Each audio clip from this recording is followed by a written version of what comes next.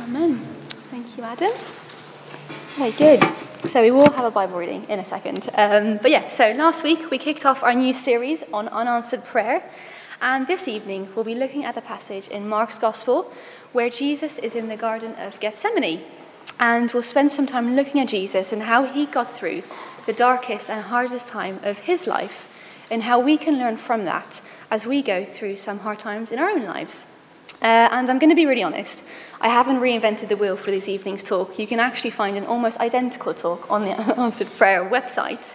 And actually this whole sermon series is actually based off this book, which I can highly recommend if you've ever felt abandoned by God or if the title states God on mute. You can borrow this copy or do get yourself one. And in a second, we'll read our passage for today. But for a little bit of context, we're placed in Gethsemane, where Jesus is with a few of his disciples. And he went there to process his own emotions and to wrestle with the will of God. And we find Jesus here on the verge of a breakdown. He's actually here at his most vulnerable. And yet we'll find he's incredibly intentional too. Prior to Jesus being in the Garden of Gethsemane, a whole lot goes down, and Jesus knows a whole lot is about to come. There's been the plot to kill Jesus. We've had the Last Supper, that's just happened, and he's in the Garden of Gethsemane, and there's about to be the denial of Jesus by Peter. And this all happens in one single night. And Jesus, of course, knows what's going to happen the day after. Now, I think Jesus qualifies an example for us as we look at the question, how am I going to get through this? And we'll see that Jesus, every step of the way, makes such clear choices, and there's a lot we can learn from him and about how we can get through the really dark times in our own lives. So let's take a look at our passage today. Aaron's going to come up. It's in Mark, if you want to open up your own Bibles. It's in Mark 14, 32 to 37. Which is on page 1021 of these shiny turquoisey Bibles, if you have one of those, or available on all good apps. Mark chapter 14, verse 32 onwards. They went to a place called Gethsemane, and Jesus said to his disciples, "Sit here while I pray." He took Peter, James, and John along with him, and he began to be deeply distressed and troubled. "My soul is overwhelmed with sorrow to the point of death," he said to them. "Stay here and keep watch." Going a little farther, he fell to the ground and prayed that if possible, the hour might pass from him. "Abba, Father," he said, "everything is possible for you. Take this cup from me. Yet not what I will, but what you will." Then he returned to his disciples and found them sleeping. "Simon," he said to Peter, "are you asleep? Couldn't you keep watch for 1 hour?" This is the word of the Lord. Thanks be to God. Very good. So, there are 4 fundamental choices, or keys if you will, that Jesus makes that can help us, each one of us, in times of despair. Now, the first one is place. Notice that Jesus goes out of his way to a place that is particular to him, a place he loved. This is great self-knowledge and leadership, as grief can be so disorientating. And in the midst of chaos, it is wise to surround yourself in familiar places. Gethsemane wasn't just a nice place and peaceful place to pray. It was actually loaded with prophetic significance. Gethsemane means oil press. Olives were pressed on site, so there was pressure and literal crushing. Now, I wish I had an olive press with me this evening. I did have a look on Facebook Marketplace, and shockingly enough, they weren't selling one. So you're just going to have to use your imagination. It's not complicated. The pressure pulps the fruit, and it extracts the oil.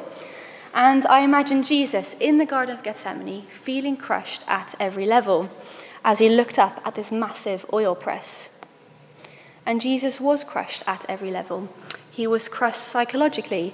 Mark points to it, and Jesus says it himself. "My soul is overwhelmed." And overwhelmed here means encircled. Jesus is saying, I am encircled with grief. And this is a moment of mental, spiritual, emotional, and physical collapse. Jesus is here at his most vulnerable. And the word for soul here in Greek is translated to psyche. Jesus is saying the totality of my mind, conscious and unconscious, is in agony. He is being crushed spiritually, secondly. In verse 35 we see this. He says he fell to the ground to pray. This isn't a polite devotional. Jesus is here wrestling with God, the flesh, and the devil, anticipating the dark night, the day ahead. And he's being crushed emotionally. He has just been betrayed by someone he loved and trusted, a friend, sold like a piece of meat for cash. And he has begged his 3 best friends for help, but instead they have let him down. He finds them sleeping. After all these years of unconditional love, there's no one on earth who can comfort Jesus. And finally, he's being crushed physically. In Luke's Gospel, we're told that his sweat is like drops of blood falling to the ground. So here, beyond any doubt, we have a man who is caught in the extremes of mental, spiritual, emotional, and physical torment. And actually, in many ways, you might feel crushed, mentally, physically, emotionally, or spiritually. Maybe you've been betrayed by people you thought you trusted. You may well feel abandoned by God. Some of us may even feel overwhelmed with sorrow, or at least can think of a time when we have. And this is what the Bible has to say. It says that the God of the universe has suffered similar things. He is not indifferent to our pain. And this is Hebrews 4 verse 15. It says exactly this: "For we do not have a high priest who is unable to empathize with our weakness."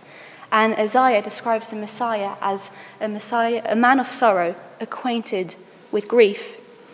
Now, I know this is a beautiful and important truth, and you may too, but you might also just roll your eyes and actually think that's way too simplistic or just mere sentiment. If Jesus does really care, why doesn't he just intervene? And I have wondered this over and over again. It's a very real question for some of us here tonight, and we will touch on God's apparent absence in 2 weeks' time. Now, I don't think the Messiah being acquainted with grief and saying that Christ suffers with us is simplistic or a pure sentiment at all.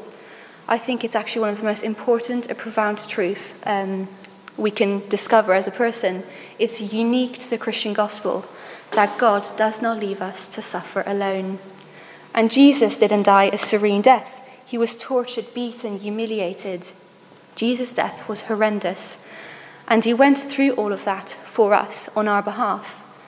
But Jesus didn't just die for us. He is also suffering with us. And it's Psalm 23, "Even though I walk through the darkest valley," and I wonder what that valley has been or is for you at the moment, "I will fear no evil, for you are with me. Your rod and your staff, they comfort me." We always wonder, I always want God to airlift me out of my valleys. And he does, sometimes he does, and we call that a miracle, and it's great. But most of the time, he doesn't airlift us out of our valleys, but rather he parachutes in, and he joins us in our despair and distress. This has definitely been my experience over and over again. Some of my really big prayers in my life still haven't been answered, but I simply can't deny all the small signs of God's presence with me day by day along the way. So there are 4 keys in this Bible passage to help us process painful times. The first is significance of place. Gethsemane was particular to Jesus. Secondly, Jesus seeks out carefully certain people in his darkest hour. He wants his 3 best friends by his side, and he makes himself extraordinarily vulnerable with them.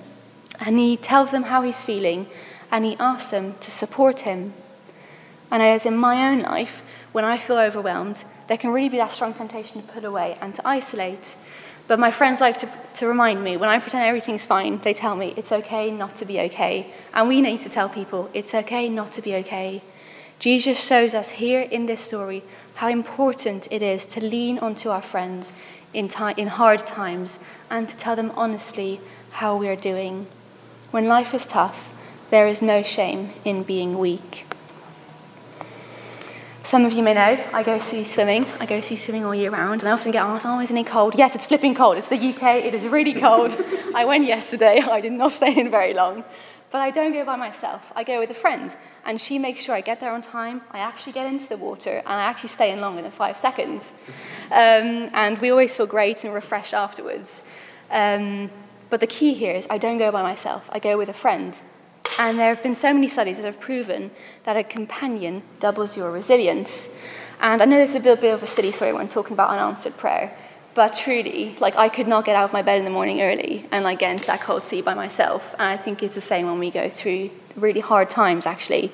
We see that Jesus doesn't do it, and nor should we go through hard times by ourselves. But notice here, Jesus doesn't make himself vulnerable with everyone and anyone. He narrows his circle to just 3 people. So please don't make yourself vulnerable with everyone and anyone. Just keep it to a few people you know and you really trust. So, first key to remember is the importance of place. Second is people. And the third one is push into prayer. Jesus fell to the ground and prayed. The temptation is to isolate ourselves in times of trouble from others, but that can also apply to our relationship with God. Our friends are essential, but ultimately they are insufficient. Jesus found his friends sleeping. One clear word from the Father can bring more clarity and comfort than 1,000 words from a friend. 2 or 3 years ago, my grandfather passed away, and he chose to do this through euthanasia. Now, I don't think it's legal in the UK, but it is in the Netherlands, where I'm from. So on that Saturday, I knew that it would be the last time I would see him, so I had to say my goodbyes. And so my grandfather had a car accident 10 years before his passing, which left him paralysed and speechless. And he'd been a vicar for his whole life. But at that stage, I just had no idea where his faith was at, or where he thought God had been all these 10 years. And I was praying and crying out to God that evening before, and I was talking to Jesus about this. So the next day I go to see my grandfather, and the presence of God in that room is probably, I've never felt it that strongly before. It was absolutely incredible. I had all these questions and all these doubts, and where was God in all of this? Where was he during those 10 years when my grandfather couldn't speak or barely move?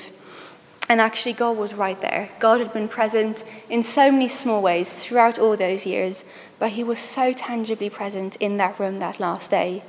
And God could have stopped the car accident. He could have healed him. He had 10 years to do so. He could have taken my grandfather peacefully in his sleep, but he didn't.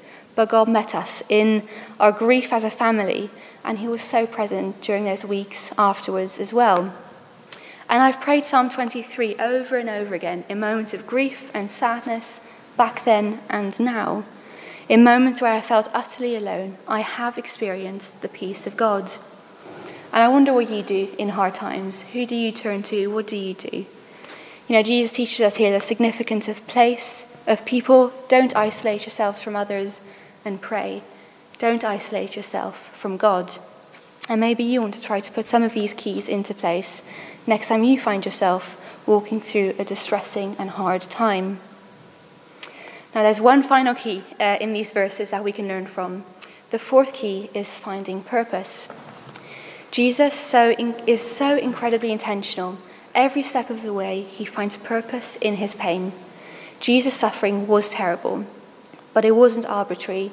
It had a direction and it had a context. When possible, try to find purpose in the pain.